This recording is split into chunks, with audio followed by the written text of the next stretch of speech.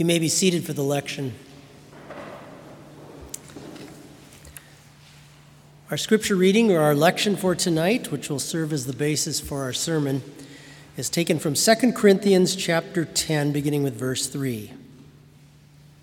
For though we walk in the flesh, we do not war according to the flesh. For the weapons of our warfare are not carnal, but mighty in God for pulling down strongholds, casting down arguments, and every high thing that exalts itself against the knowledge of God, bringing every thought into captivity to the obedience of Christ. These are your words, Heavenly Father. They are your truth. We pray that you would increase our faith through them. Amen.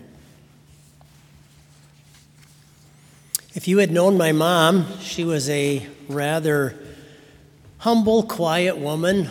Very nice, very pleasant to be around, very unassuming. She was a stay-at-home mom, piano teacher, sometimes had as many as 40 piano students.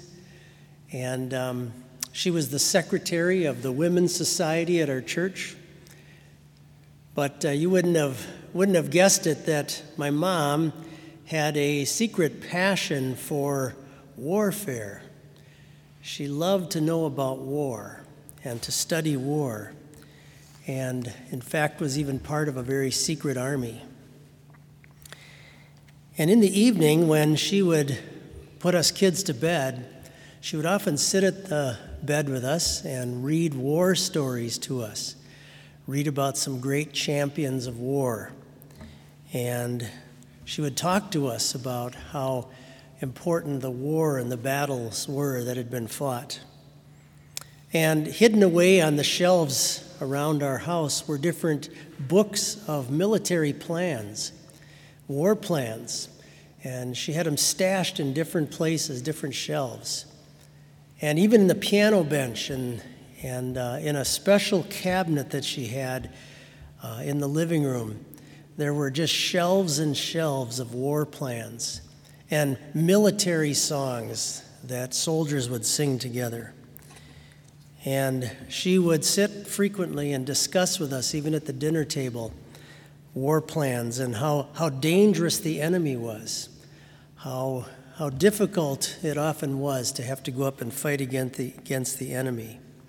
She had studied this enemy very well and knew very much about how this enemy would try to attack and some of the different tactics and the different weapons in this enemy's arsenal.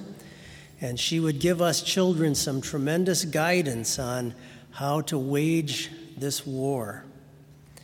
And one day a week, she and other soldiers like her would get together in this big room, and they would sit very quietly at attention, kind of like you're doing right now, and they would listen to some of the other soldiers that would give them better instructions and understanding of how to use the weapons that they'd been given and how to wage war.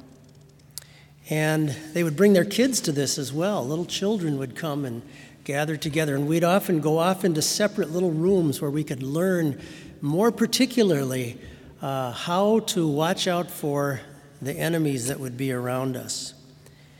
And through the years, I discovered that my mom had actually tucked away a lot of money and dedicated it toward having me get better educated in how to go to battle and how to fight in this war and how to be trained by some of the higher ranking officers in this military, this secret military that she was in. And we would learn stories about the great soldiers that had fought before us. And in particular, we would learn about this one tremendous warrior, the ultimate champion warrior. No one yet had been able to come up with a weapon that would be able to kill him. And he was now the top general over this military, and was the one that would give commands to the entire military. He's painted for you on the wall behind me. And there was nothing more important in my mom's life than teaching us to know this general and teaching us to know how to wage war in his honor and his name. One day my mom finally died. She actually fell over in one of these assemblies at an organ bench. She actually slumped over right on the organ. And paramedics came and took her away, and we had a funeral for her.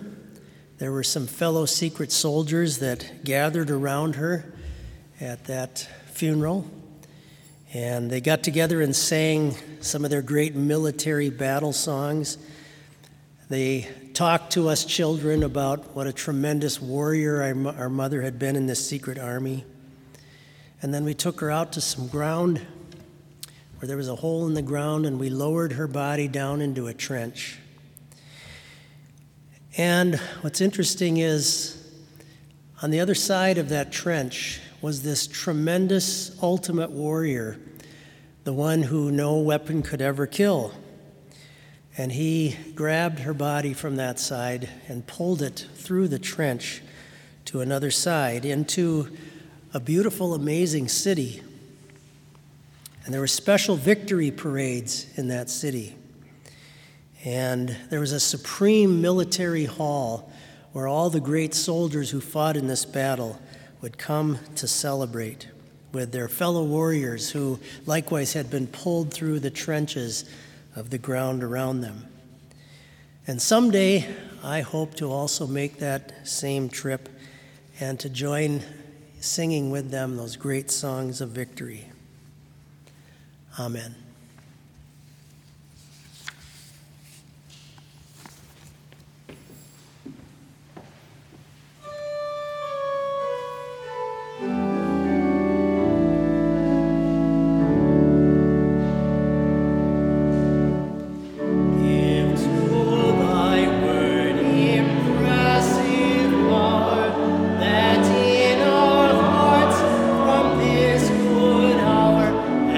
Fire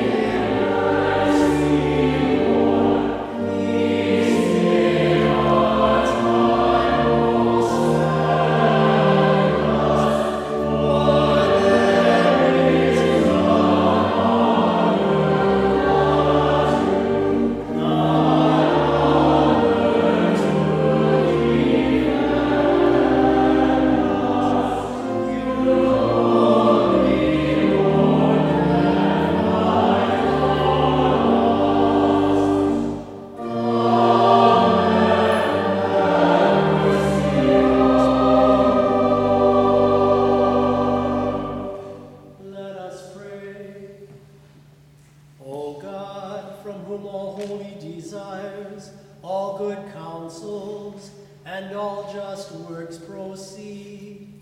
Give your servants that peace which the world cannot give, that our hearts may be set to obey your commandments, and also that we, being defended by you from the fear of our enemies, may pass our time in rest and quietness, through the merits of Jesus Christ our Savior, who lives and reigns with you in the Holy Spirit, one true God, now and forever.